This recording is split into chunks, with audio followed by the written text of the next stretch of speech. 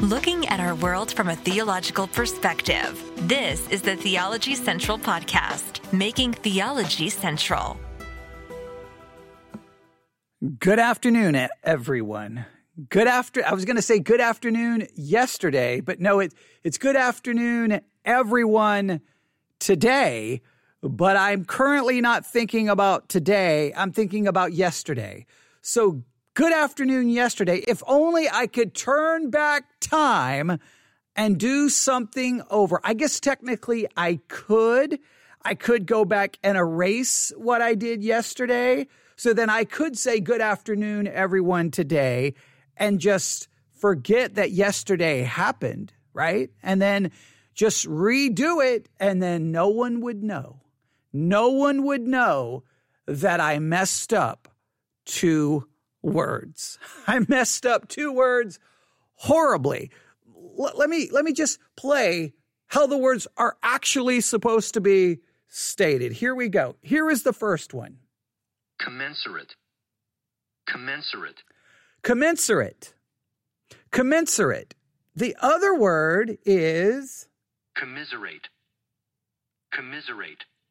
Commensurate and commiserate. Commensurate and commiserate. I confused the 2 words. I almost created a third one where I was putting those 2 words together, but I did give the actual definition to this word. Commensurate. Commensurate. I did give the right definition to commensurate, but I was saying commiserate. Commensurate is the right one. I think I was saying commensurate, but it's commensurate and commiserate. I was mixing these 2 words together, but I was giving the right definition. So let me give you the definition of both words, and then I'll explain what you know what's so sad? What an hour of teaching really doesn't even matter because I messed up 2 words and I really mixed them together and almost created a third one. It's just so sad when an hour of actual teaching really no longer matters because of 1 mistake. I guess you could call it 3 mistakes because it's really mixing up 2 words and creating a third one. But I think I gave, at least I was still able to get the idea across, but it's just so sad that maybe not in your mind, but in my mind, all I can remember about yesterday was this mistake. I did hours and hours of teaching, but all that stands out in my mind is this mistake. So I want to fix it because if I don't fix it, then I can't advance our teaching. And here's what's really bothering me. I think that the teaching is far more important than maybe even my listeners realize. Like, I think I was really onto something very, very, very important. And I don't know if anyone caught how important it was, because I think what actually stood out, or at least in my mind, was the mistake instead of the teaching. So let's go through each word and a correct definition, and then you'll see how I messed this up. Are you ready? Here is the first word again. Commensurate. One more time. Commensurate. Now, commensurate means corresponding in size, amount, or degree, proportionate. Commensurate, corresponding in size, amount, or degree. It's proportionate, right? I think one more time. Commensurate. Commensurate. Commensurate. Now, this word, the next one. Commiserate. Commiserate.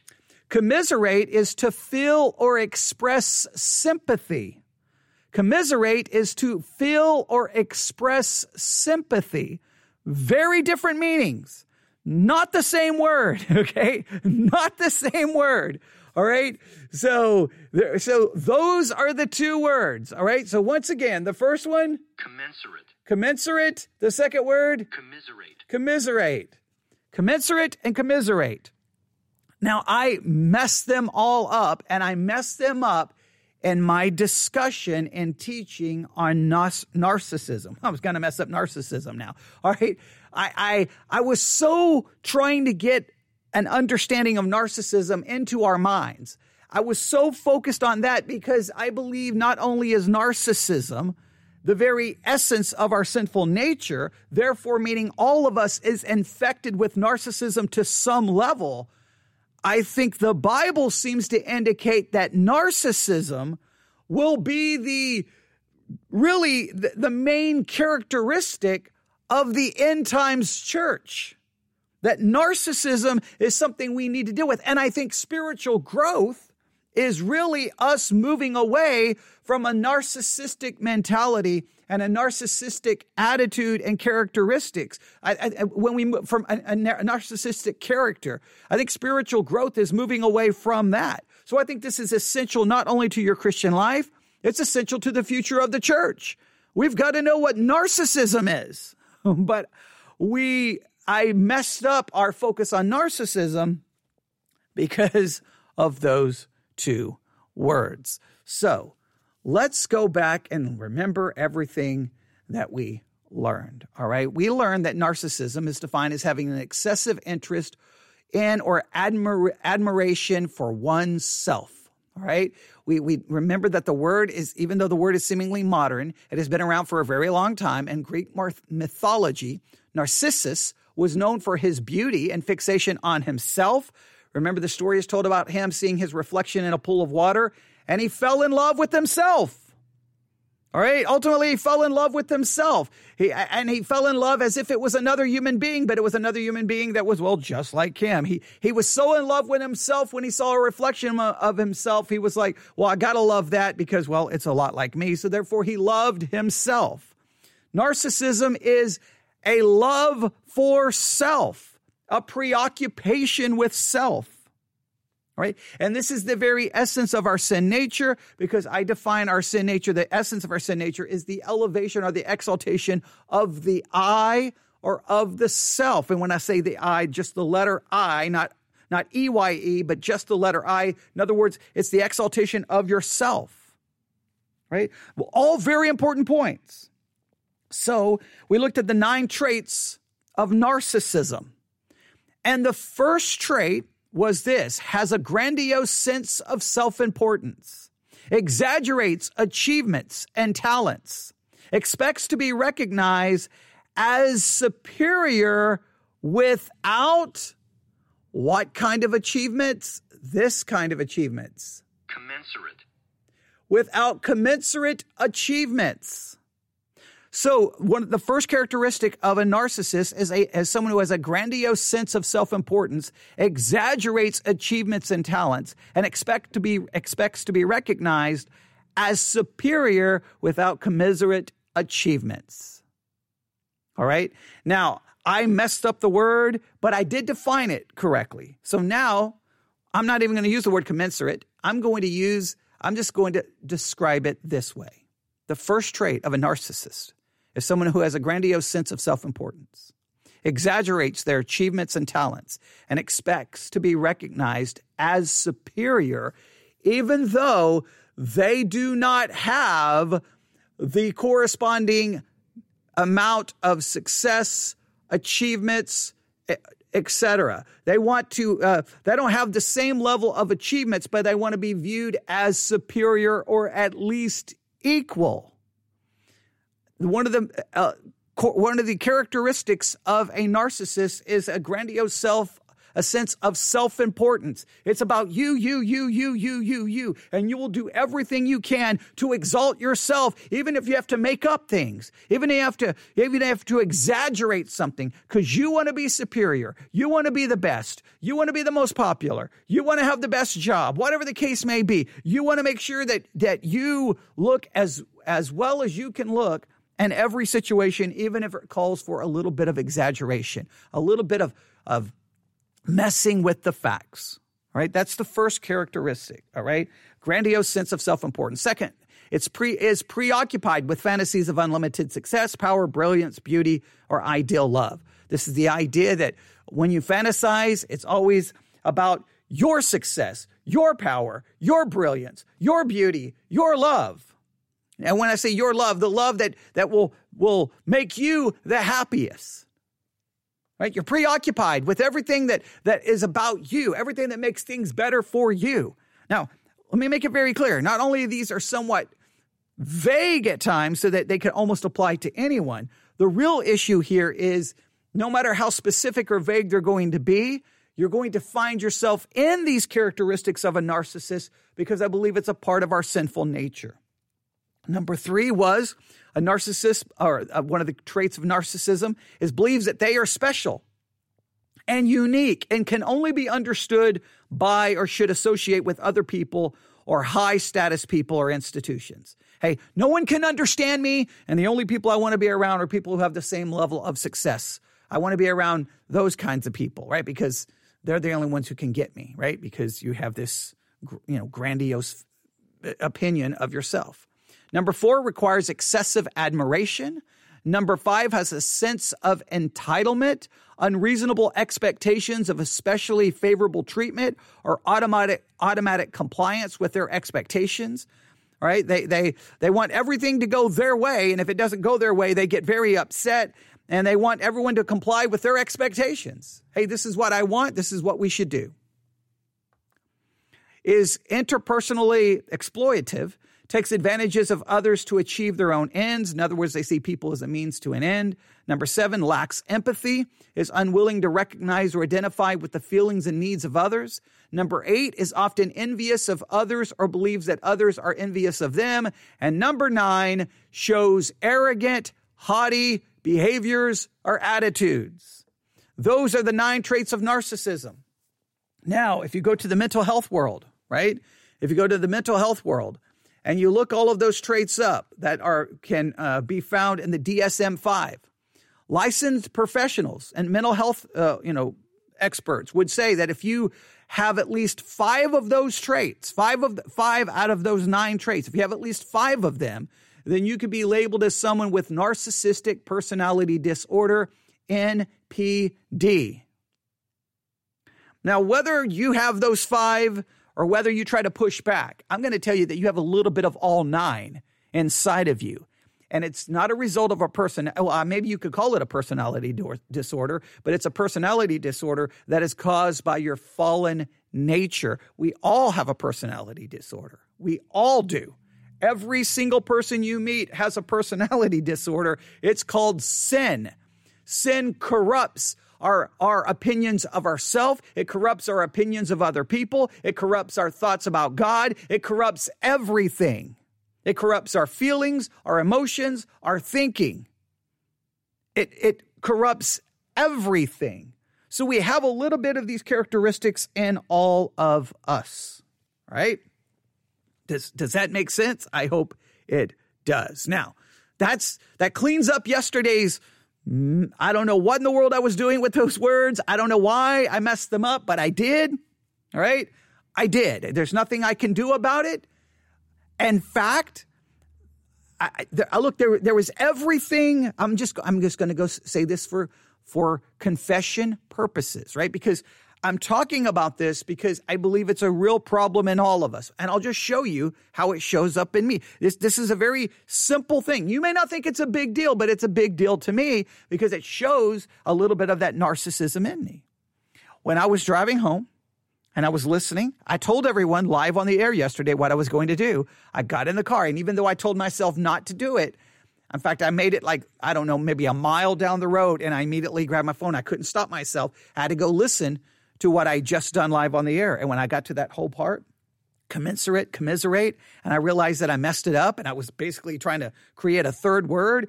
And even though I gave the right definition of commiserate, even though I gave the right definition, I was still saying commiserate. I was just so embarrassed. I was so irritated that because I knew it made me look stupid. It made me look irritated. So by the time I got home, I almost wanted to go in, delete the episode, just delete it, and then today come back and redo it. And I thought I could do that. Probably 99% of the people could care less. 99% of the people would not even notice. They would care less. But you know what? The only reason I would be doing it, ultimately, now I could tell myself, I'm doing this because I want God to be glorified. and I don't want to put anything that's unprofessional out on the internet. Now, I think there's a little bit of truth to that. I believe sometimes as Christians, we need to make sure that we're putting things out that is glorifying to God, and we do the best that we can do in whatever we do. Whatever job we have, we always want to do the best we can, whether it's a podcast or it's sweeping floors. We always want to do the best we can for God's glory. But it's very easy to wrap that up in a robe of self-righteousness, saying I'm doing it for God, when the only reason I would ultimately be deleting it had nothing to do with God. It was for my own sake, for my own wanting to be perceived at being maybe better than I actually am, being a better communicator than I actually am. And if I'm doing a podcast about narcissism, I'll make a mistake, which immediately goes after the narcissism in me. And then I cover up the mistake with editing, deleting, whatever. What would be the point of doing a broadcast about narcissism if literally in the making of the episodes, I allowed narcissism to protect me and protect my pride and my narcissism? Would that not be the little epitome? Wouldn't that be the literal epitome of hypocrisy? That I'm literally putting on a mask to pretend to be something that I'm not because I want people to think a certain way about me. What would be the point of doing episodes about narcissism if narcissism is involved in the making of the episodes? So I left it there. And look, there's a very good chance that if I was to say commiserate, and commiserate, yes, I say I want to mix the words together again, there's a very good chance I would make the same mistake again. Now, when I'm looking at the words, I sit here, I could sit here and try to explain what happened. I could explain my thinking. But if I'm explaining it, I'm just trying to excuse it instead of just owning it, saying I messed up. I made a mistake. No excuse. I looked stupid. Now, let's move on. See? But I left it there for the very purpose that if my preaching and teaching something is not doing a work in me, then all I'm doing is producing podcast episodes. And it's easy to fall into the trap of just producing podcast episodes. It's easy to fall into the trap of just producing sermons, but not allowing all of that teaching and preaching to actually be doing a work in me. So I left it there for my own embarrassment. So hopefully it will do a little bit of work on breaking that narcissism in me. So even if these episodes don't help anyone else, they help me and taking one step away from that narcissistic mentality that is built deep in every single one of us. I can't worry if it does. All I can do is present it and hope it will help you. But I know that it's done a little bit of work in me, even though it made me restless all night. And I kept looking at the numbers going, no, don't listen to that. Don't listen to that. Don't. Why did they just click on that? Why? And I almost wanted to write in the description, I made a mistake. But I just tried to leave everything to my own horror and embarrassment. All right? So, are you good? Now, this is what we're going to do. So, commensurate, commiserate. That was the problem. We now looked at the 9 attitudes, 9 characteristics of narcissism. You can see my whole reaction to that mistake. You could probably see a little bit of that those traits of narcissism and my concern with it and what I wanted to do.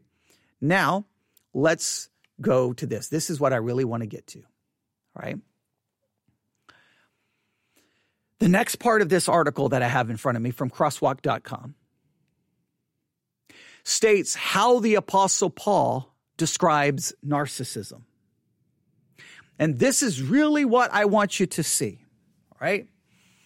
I want you to start thinking not only about the narcissistic characteristics that are inside of you, but I want you to think of how possibly narcissism is beginning to manifest itself in the life of your church, in the life of my church, and in the life of Christianity in general, because it's very easy for us to look at the narcissism of the world and point our fingers and condemn it. But I think the biblical prophecy of the latter times is going to be the narcissism inside the body of Christ. So I want you to look for the narcissism not only in your own heart, but in Christianity in general. Are you seeing it? Are you seeing it? Here's what they have to say. Knowing and understanding the 9 traits of narcissistic personality disorder helps us to understand what Paul prophesied to happen in the end times. And they mention 2 Timothy chapter 3, verses 2 through 5. 2 Timothy chapter 2. So I'm leaning over here to grab my Bible. I'm going to set these pencils down because I've got a bunch of them in my Bible. 2 Timothy, because I go everywhere with a pencil, a Bible, and a notebook. All right, here we go. 2 Timothy chapter 2, verses 3 through 5. Now, how this is typically handled is that everyone says, see, here's Paul, and he's prophesying what the end times are going to look like. And everyone applies this to outside of the church. I believe this is a prophecy about what's going to happen inside the church. You'll see why right here. 2 Timothy chapter 3. If I said chapter 2, I apologize. 2 Timothy chapter 3, verses 2 through 5. We're going to go back to verse 1. Now listen carefully to this description. 2 Timothy chapter 3, verse 1. You know also that in the last days perilous times shall come. For men shall be lovers of their own selves, covetous, boasters, proud, blasphemers, disobedient to parents, unthankful, unholy, without natural affection, truce breakers, false accusers, incontinent, fierce, despisers of those that are good. Now stop right here. Now when you start reading that description, I mean, I remember early, even in the 1980s, hearing sermons, in the late 1980s, hearing sermons. I was a young Christian, and they would go through like things happening in the news. They may even have a bunch of newspapers at the pulpit saying, see, this is describing the world we live. And I would hear people do that in the 1990s. See, this is in the 2000s, and the 2010s, now in the 20s. And every year, Christians are always looking at the world going, this describes the world. I will argue those things describe the world since Genesis. So why would these be, this is the sign of the end times? Then they've always been present. So that doesn't make any sense to me. So what is this trying to say? Well, look at the next part. Traitors, heady, high-minded, lovers of pleasure more than lovers of God. Now, as soon as I read verse 4, that I have the clue. Clearly, that's not talking about the world. When has the world ever loved God more than pleasure? That wouldn't be describing the lost world. Hey, the lost world loves pleasure more than God. Really? Okay. Whoa, breaking news. The world loves pleasure more than God. No, that's not breaking news. That's like, okay, tell me when something new happens. But that's describing the church. Now, go back. In the last days, perilous times shall come. Because even the church, Paul's writing this to Timothy. He's writing this to those who are going to minister in the church. The church, when it gets to the last times, this is what's going to describe it. They're going to be lovers of their own selves. Narcissism.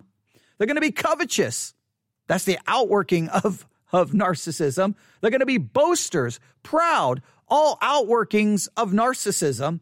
Blasphemers, disobedient to parents, unthankful, unholy, without natural affection, truce breakers, false accusers, incontinent, fierce, despisers of those that are good, traitors, heavy, high-minded, lovers of pleasure more than lovers of God. And then here's another way we know it's going to be the church. Having a form of godliness, but denying the power thereof, from such turn away.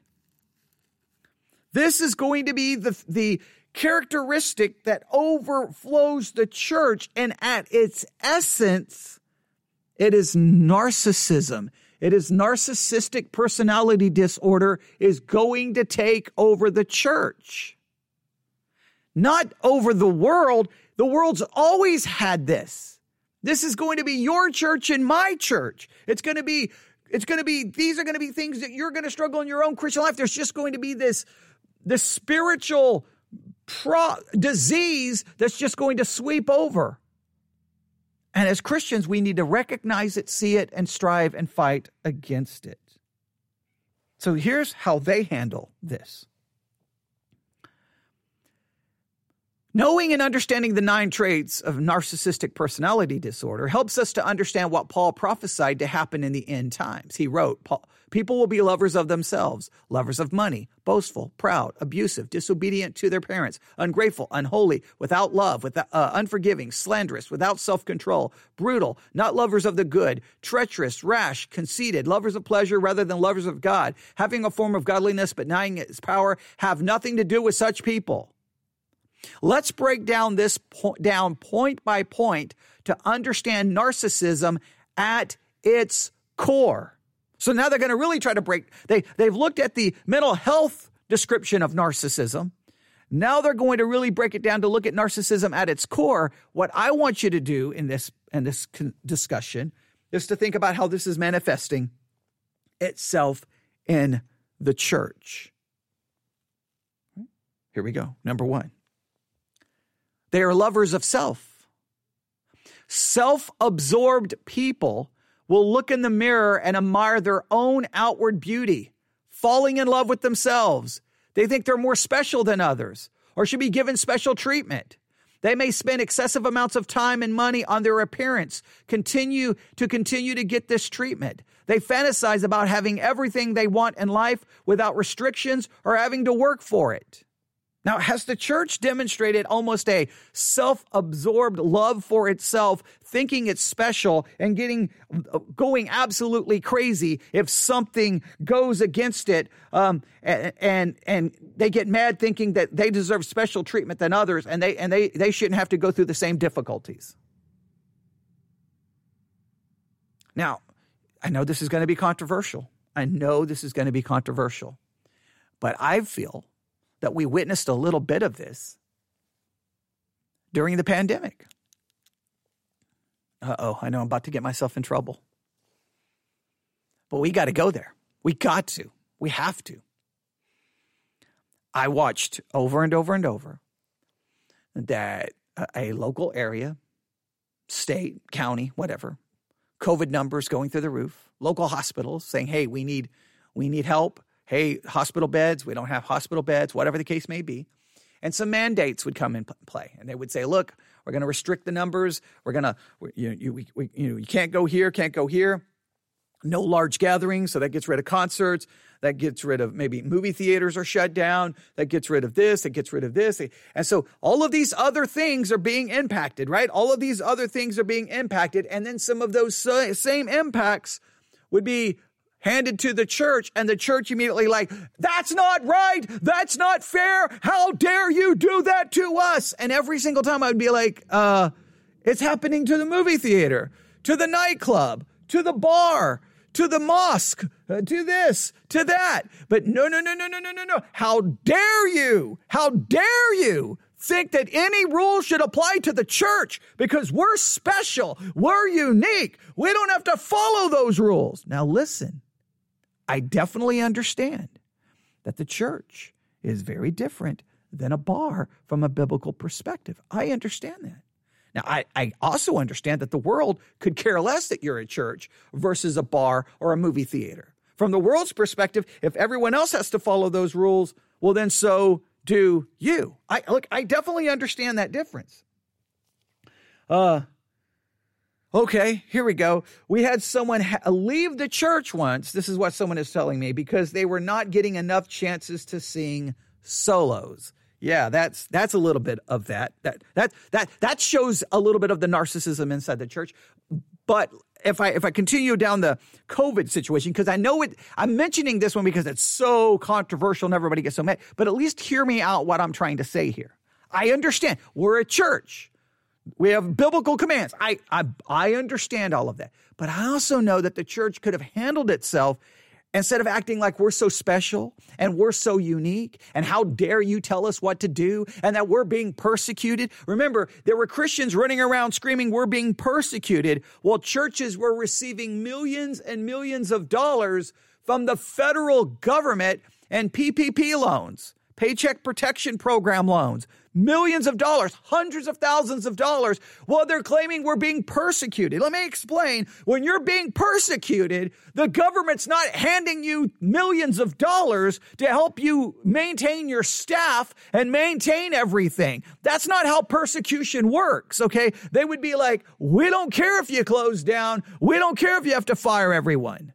So immediately already I was like, we're being disingenuous. We're not being honest. We're being persecuted. And then I would look on the government website and go, oh, that church who's screaming they're being persecuted received $600,000.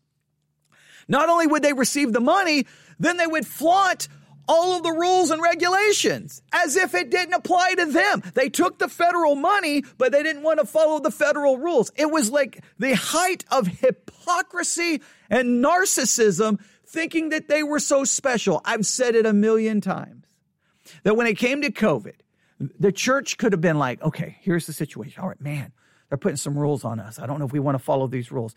And here's what you could do. You could do everything in your power. I said it so many times. Well, they're limiting the number of people who can attend a service. Okay, just have more services. Oh boy, what a shocking. But anytime I recommended that, no, we don't do that. Wait, you can't do that? You can't have 5 services instead of 1? Right? But churches were like, no mask. No social distancing. They were not going to follow one rule. It was about just their arrogance. We're special. We're unique. We don't have to follow anything. Lovers of self. Who cares if it impacts anybody else negatively? We don't care. That's the very height of narcissism. I will argue COVID brought the narcissistic mentality to the forefront, and I could care less about what the world was doing inside the church. Now, I'm not saying there were easy decisions. I'm not saying that every decision made was wrong. It was the spirit and attitude in which it was done. It was like it was like no rules. We're not going to follow anything. And it's like, wait a minute, we can't do the best we can. We can't figure something out. We can't work. We may not be able to fulfill the rules exactly, but can't we demonstrate that we're doing everything we can to follow the spirit of those rules, which means trying to protect people and not becoming a place that would spread it? That we could have at least demonstrated that, but it was more like us, our rights, us. And that right there demonstrated to me love for self. Let me read how they describe it again. Self-absorbed. People will look in the mirror and admire their outward beauty, falling in love with themselves. They think that they're more special than others or should be given special treatment. They may spend an excessive amount of time and money on their appearance to continue to get this treatment. They fantasize about having everything they want in life without restriction or having to work for it. Now, I'm not saying that perfectly describes the church, but I'm saying there's a plenty of that in the church. My church, your church, in me, and in you. That's what we're looking to. Like, people are like, where is the church going? It's going to be consumed by a love for itself. The church is going to fall in love with this itself, and it's going to love itself more than it loves God. That's where we're headed. The thing that we say we love is going to be ourselves. Number 2, they are lovers of money.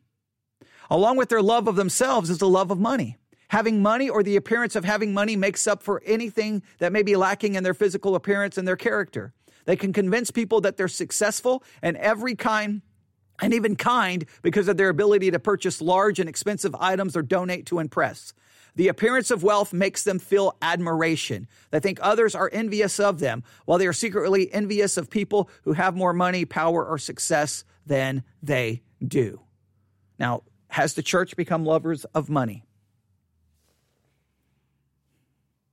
Only you can tell me what you think. I'll give you an example. I received this email. So when did I receive the email? Let me look here. All right, let me go here. When I was trying to figure out commensurate and commiserate, I was also checking my email. Okay. All right. Here we go. Let me see if I can find it. All right. I get a lot of emails, so you're going to have to be patient here. I get a lot of emails. Okay. So let me find it. Here we go. All right. So I get an email and it says hope for victory over sin. And I'm like, wow. All right. Someone is going to tell me how I can have hope for victory over sin. All right. And so I didn't know if it was going to be in regards to some other things that we've talked about, maybe in 1 Corinthians 10, who knows? I was like, okay, let me check this out. So I opened it up, and it wasn't from a listener. It's from Dr. Robert Jeffress. He's the pastor of First Baptist Church, Dallas, Texas, the one that I think is so politically hijacked it's not even funny. But he wants to give me hope for victory over sin. Okay, I'm like, all right, this could be interesting. Here's a ministry going to give me hope for victory over sin. That's awesome, because if they've got the answer and how I can have constant victory over sin, then I want that answer, and then I'll be more than happy to take that answer, and I'll bring it to my microphone, and I'll point everyone to Dr. Robert Jeffress in First Baptist Church of Dallas, Texas, and say, they figured it out. You think I'm being sarcastic, but I'm not. If you've got the answer to how victory over sin and we can all stop sinning, great. But if you're a church that has that answer, let's learn a little bit more about it. Hi, friend. That's how the email begins. Today, I want to offer you, your family, and your loved ones the opportunity to follow in the footsteps of one of the most extraordinary and impactful preachers in history, the Apostle Paul. The Journeys of Paul map and the brand new book, An Illustrated Guide to the Apostle Paul, His Life, Ministry, and Missionary Journeys, are my gifts to you today to thank you for your generous support. If the Lord is leading you to give $75 or more, I will send you the resources above, plus the incredible grace-powered living DVD, video, and MP3 formatted audio disc set. The powerful 23-message series on Romans, chapters 1 through 8, will help you understand grace like never before. It will be filled with practical truth that can impact your life and family now. We will explore the subject of sin and how to claim victory over it. So you can learn how to claim victory over sin for the low, low price of $75 or more. You'll get some sermons and you'll get a book. For $75. Now, if you've got the secret to get victory over sin, why do I got to give you $75 for it? Oh, you've got some sermons on Romans? Well, whoa, man. I mean, I don't even know what. Oh, wait. We have a series on Romans, and you can listen to all of our sermons for absolutely free. But say I don't have a name. See, if I had a name like Robert Jeffress, then I could charge people $75 to hear my amazing preaching on Romans. And then you would have the secret that you can claim victory over sin. Now, to me, what proves a love of money is when you take the supposed truths of God's word that you have discovered. You've figured it out. And you're only going to offer it to someone if they give you $75 or more. But it works. There's some weird thing in people's brains. It blows my mind. In many cases, the podcast that will put some of their content behind a paywall, or will do this kind of thing where you have to pay $75, it's almost in some people's mind, well, that's got to be better. That's got to be the best teaching because they're charging money for it. Those ministries that just give it away, they can't be as important or as successful as these ministries because the ministries that charge the money seem to be the bigger ministries. They seem to be bigger, and people continue to give and pay and give and pay. People will pay hundreds of dollars to get into a conference to hear them preach God's word. All of that demonstrates a love for money. That's just to me insane. Like, it would be like, hey, like I could package this series. Do you want to know what the future church will look like?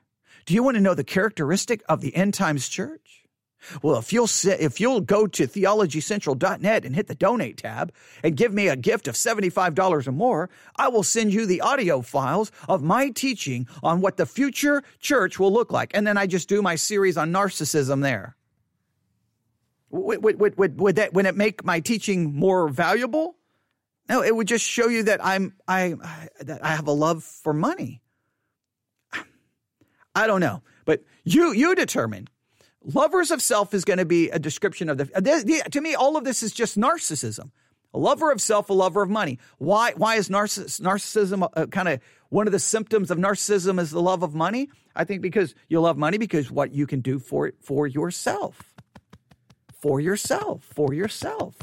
I know that. Look, I don't want you to think, I want to make this very clear. I don't want anyone to think that I'm saying this because I'm better than. No, I'm saying it because I understand it.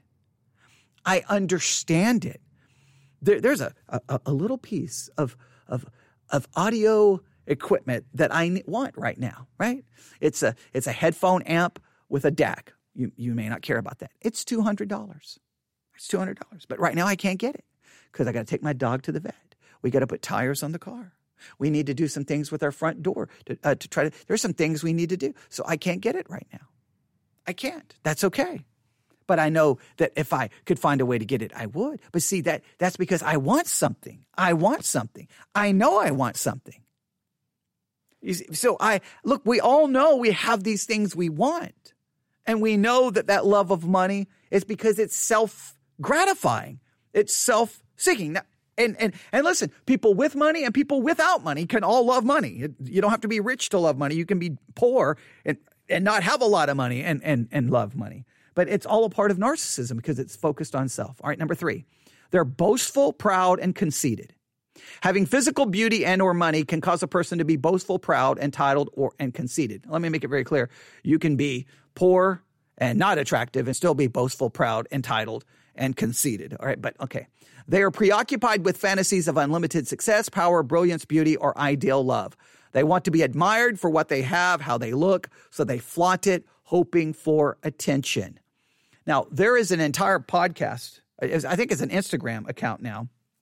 It's called Preachers and Sneakers, if I remember correctly.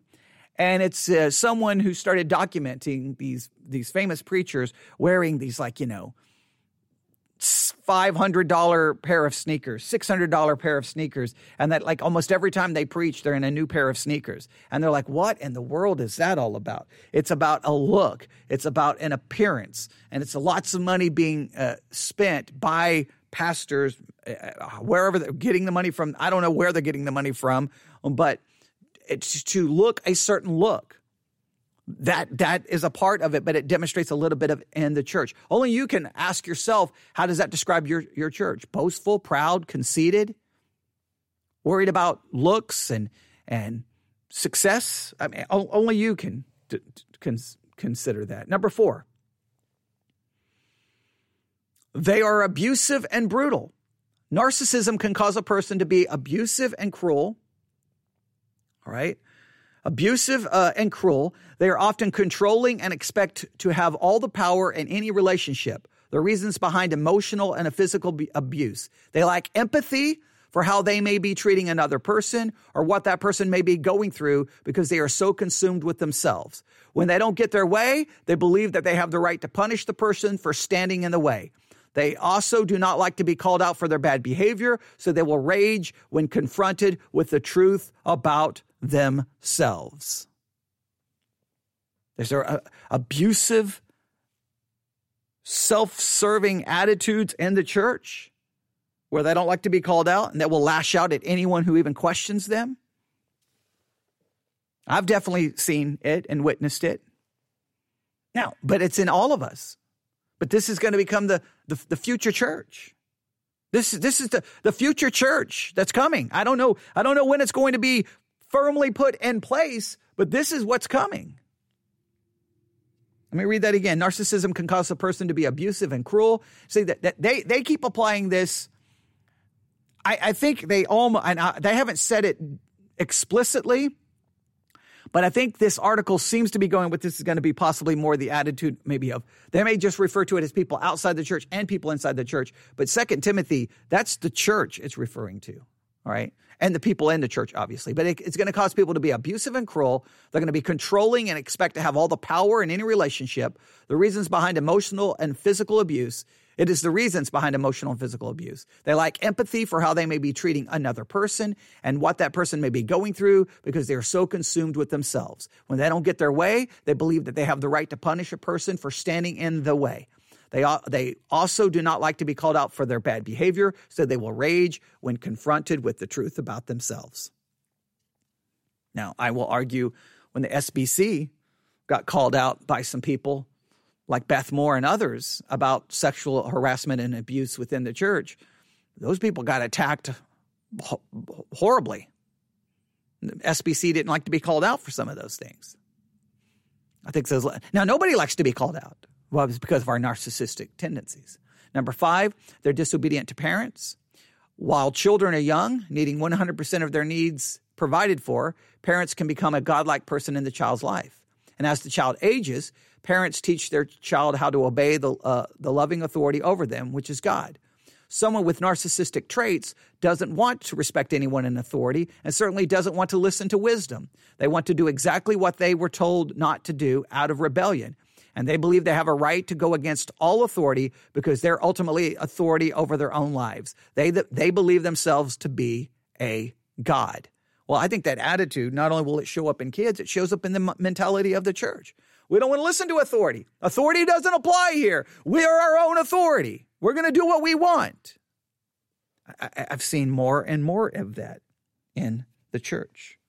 Number 6, they're ungrateful. People with narcissism, the people with narcissism are not thankful, grateful, or even content with what they have. It's just not enough. It's never enough. They always want more. They need more to be happy, and then even more to continue to be happy.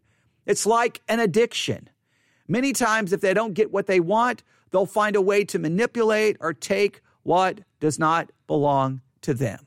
Is there an ungrateful attitude in the lives of Christians in your church and in my church? Are we ungrateful? It's narcissism. Number 7, they're unholy, sinful, rash, and treacherous. They do not fear God or his punishment for unrepentant sins. They may not even have respect for earthly laws, which have been put in place by God, who is the sovereign head over all. Ooh, is that hitting a little close to home? They will not even have respect to earthly laws, which have been put in place by God, who is sovereign head over all. They often only surround themselves with people who accept and enable their sinful ways, never telling them that they should make better choices. In dysfunctional families, the sinful person will expect everyone to cover up the truth, to continue to put the appearance that they are a perfect family out to the world. And that is, well, basically how this all works within a narcissistic system. Now, I know they're also throwing in a lot of things under each one, but I think we get the basic idea here that this is going to be a self-seeking, self-focused church that's more worried about appearances than anything else. All right, number 8. Sorry there, I had to cough. Number 8. They are without love, not lovers of God. Love is patient and kind, not self-seeking or easily angered. Narcissism is the opposite of everything written in 1 Corinthians 13. So you take 1 Corinthians 13, the future church, the end-time church is going to be the very opposite of 1 Corinthians 13. Now you look at your Christian life, you look at your church, how well does 1 Corinthians 13 describe you and your church, or how opposite are you and your church to it? Let me read that again. Love is patient and kind, not self-seeking or easily angered. Narcissism is the opposite of everything written in 1 Corinthians 13. Relationships fail when they're entangled with narcissism. When someone is so in love with themselves, they're unable to love God and love others. They're so focused on what they're going to get from the other person, not what they can give or how they can be loving or good. If they act lovingly, it's only because they're expecting to get something in return for their act. Unselfish love is true love. I'm not sure if someone with narcissism is capable of true love. I'm not capable of finishing this broadcast currently because I'm losing my voice. All right, but we're going to press on. That's a powerful description of what happens. Narcissism just makes you a lover of yourself, not a lover of anyone else, and everyone else is simply a means to an end, which we've already talked about in our descriptions of narcissism. This is going to infiltrate the church. It's going to infiltrate your spiritual life. It's going to be the characteristic of the end times. Number 9. We only have, we'll try to finish these last 2. They're unforgiving. They enjoy and gravitate towards forgiving passive people. They enjoy and gravitate towards forgiving passive people. That's why they hide well in a church environment. But they're unable to forgive even minor offenses, especially by those closest to them. They keep a complete list of wrongs. Okay, now let me read this again because I'm misreading that. They're unforgiving. No, let's listen to it carefully here. They enjoy and gravitate towards forgiving passive people. That's why they hide well in a church environment. In other words, they gravitate towards people who are forgiving. They got no problem gravitating towards people who are passive. But they're unable to forgive even minor offenses, especially by those closest to them. They keep a complete list of wrongs done to them by others as if it's ammunition to get back at that person someday. When confronted with their misbehavior or sin, they will throw back any wrong done to them, no matter how big or small or how long ago it happened. Grace and mercy are expected, but not given out to others. The church is going to become unforgiving. It's going to become unloving. It's going to become self-focused. It's going to become lovers of money. It's going to become treacherous and hateful and hurtful. That's what the church is going to look like. And I say the church is already starting to become this more and more and more. And it's only going to get worse. And then number 10. They're lovers of pleasure rather than lovers of God. They gravitate towards lust of the flesh instead of having self-control or living inside God's will for their lives. It's interesting to note that Dr. Ellis and Dr. Nacke, who described narcissism in the late 1800s, at first only referenced humans who treated their bodies as a sexual object in their writings. All the other psychological self-absorption traits were added later. In other words, originally narcissism would be about, basically as they talked about it, their body is simply as a sexual object in order to be, and that body is to be satisfied. That it was a preoccupation with self-pleasure, almost in a sexual way, right? That was kind of the original way it was looked at in the 1800s, and then it expanded. But there's a little bit that people in the church itself will become a lover of pleasure, of being satisfied. They want to be pleased. They're not there to serve others. They want to be served. They're not there to please others. They're to please themselves. They're not there to serve God or to please God. God is there to serve and to please them. That mentality has infiltrated Christianity for way, way, way, way, way, way, way too long. Way too long. Those are the 10 things that they take from 2 Timothy 3, saying that this, now they say this is what, they use this as a description of narcissist or to get to the core of narcissism. I'm using it to say this is what the church is going to look like. So let's go through them again. Number 1, they're going to be lovers of self. They're going to be lovers of money. They're going to be boastful, proud, and conceited. They're going to be abusive and brutal. They're going to be disobedient to parents or just a disobedient attitude towards any authority. They're going to be ungrateful. They're going to be unholy, sinful, rash, and treacherous. They're going to be without love. They are going to be without love and not lovers of God. they're going to be unforgiving, and they're going to love pleasure more than they love God. That's what the Bible tells us to look for to the church. That we've got to be looking for it today. Look, you look for the signs, you look for the symptoms of something early on so that you can detect it early on, right? It's like, I've learned all of the symptoms for this disease, but I paid no attention to the symptoms until the disease was, had greatly spread throughout the body, so now it's incurable. No, you've got to look for it at the very beginning. We've got to detect this narcissistic mentality in ourselves first. We got to look in the mirror and find out where we have this narcissistic mentality in us. Then, at the same time, while we're looking at how it applies to us, we've got to look at our churches and our congregations. And we got to be willing to look at each other and go, man, that's a little narcissistic. That's a little 2 Timothy 3 going on right here, right? That's a little bit of this passage of Scripture, and we maybe need to sit down and look at it and see how it applies to ourselves. That's just, we got to look for anytime. We almost need a 2 Timothy 3 app on our phone, right?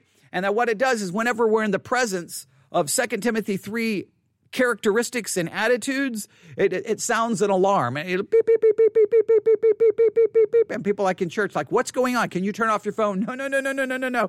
It's telling me that 2 Timothy 3 is going on right now, right here, right now. Now, it may be in you. You may be the one carrying the phone. You may find out that it's you. But sometimes you got to take out and say, hey, guys, we got a 2 Timothy alert, a 2 Timothy 3 alert coming in. It's like an Amber Alert. And this alert tells us that I think right now in this church, we're demonstrating these characteristics.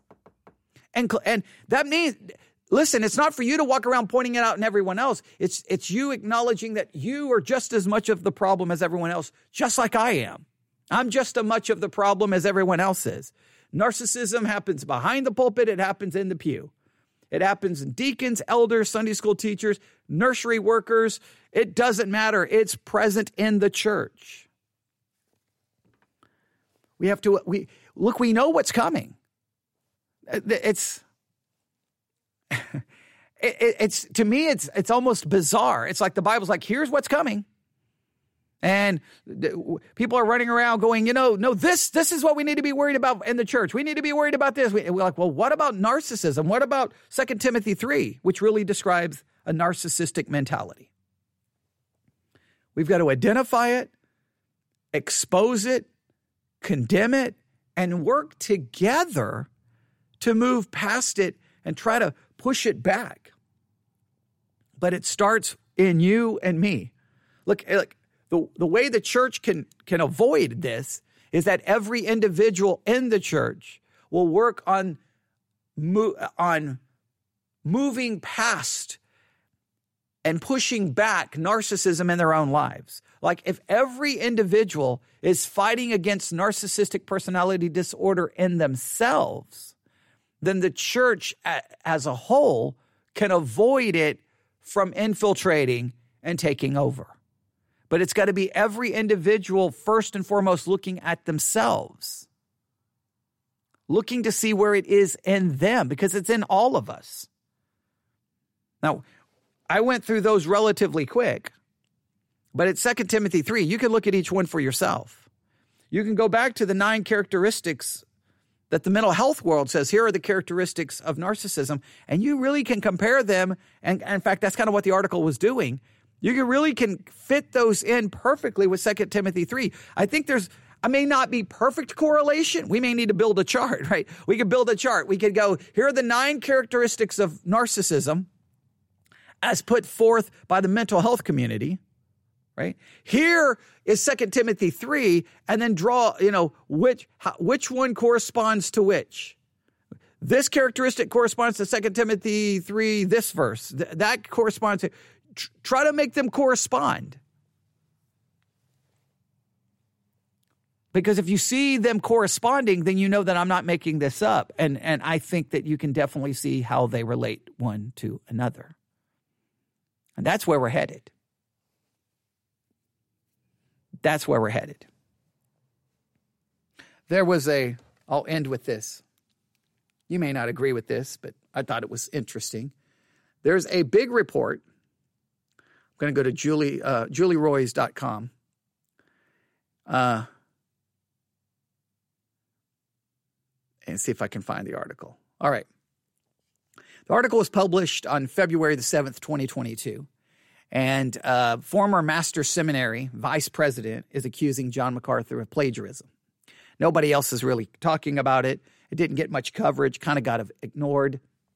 You can read about it, and you can draw your own conclusion. I was going to report on it. We've talked about some of these things before, but okay. All right. So they have this meme that this former vice president of Master Seminary has published on Twitter. And it shows John MacArthur. There's Phil Johnson sitting next to him. And I guess he's describing Beth Moore. I don't know if this was the famous time where he told Beth Moore to go home and all of that nonsense. But okay. But it says, it has MacArthur here, and it says, Beth Moore is a narcissist. Okay.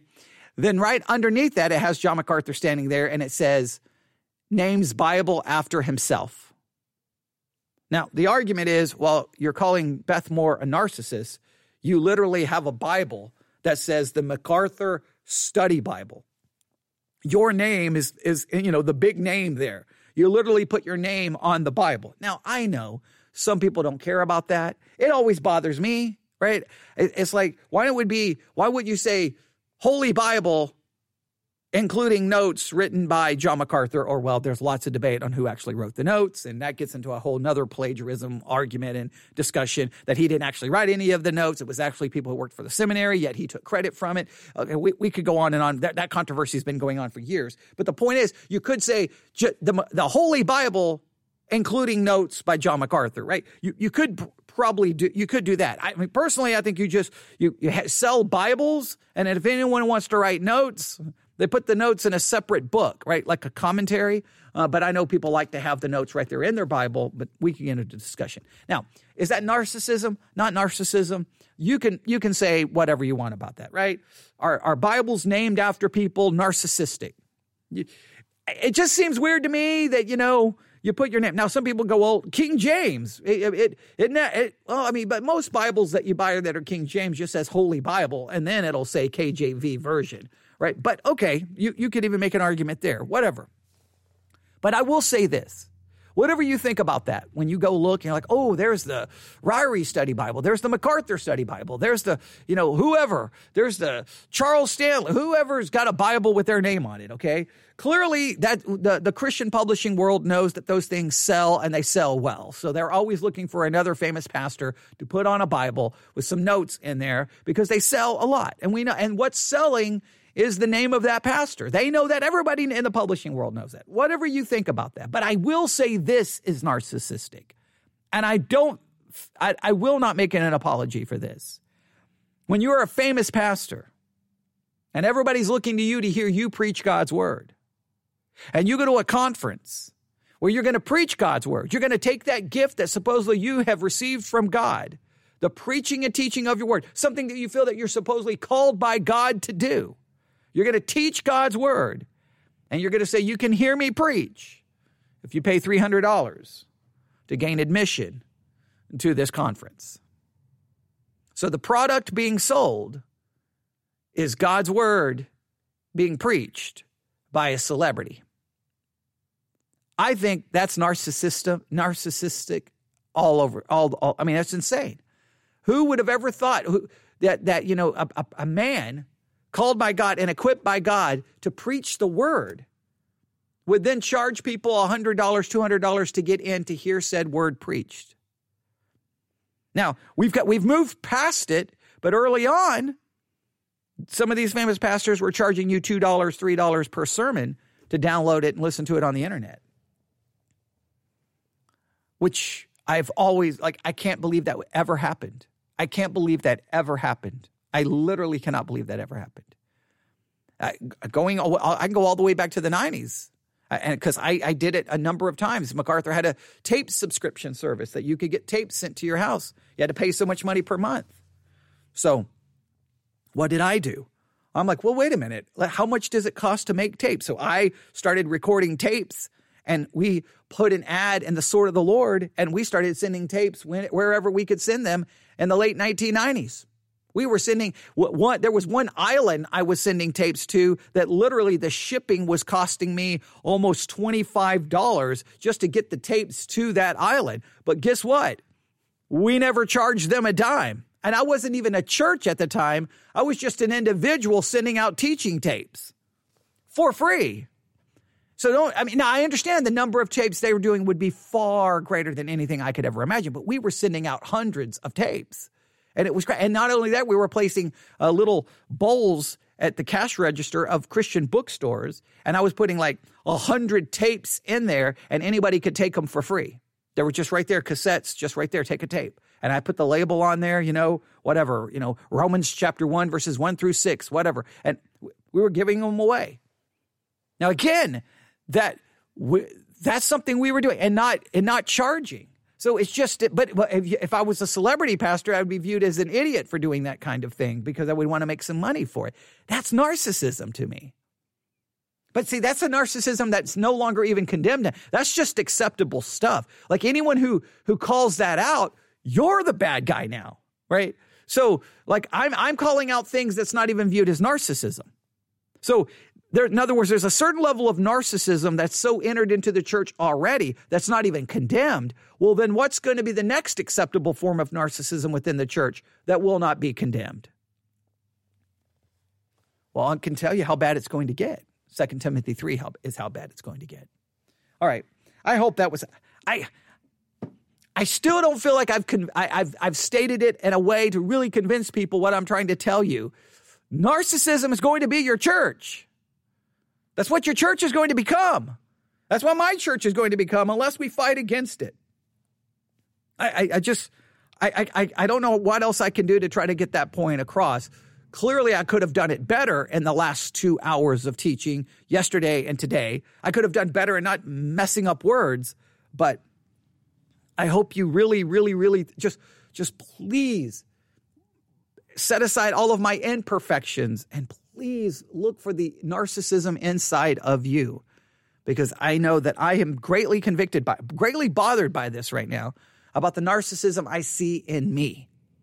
All right. Maybe this is all just for me, but what sounds narcissistic, doesn't it? But I'm saying that there's enough of it in me that it makes me gravely concerned at how widespread narcissism is in all of us. All right. I'll stop right there. You can email me newsif@yahoo.com, newsif@yahoo.com. That's newsif@yahoo.com. All right. Thanks for listening. God bless.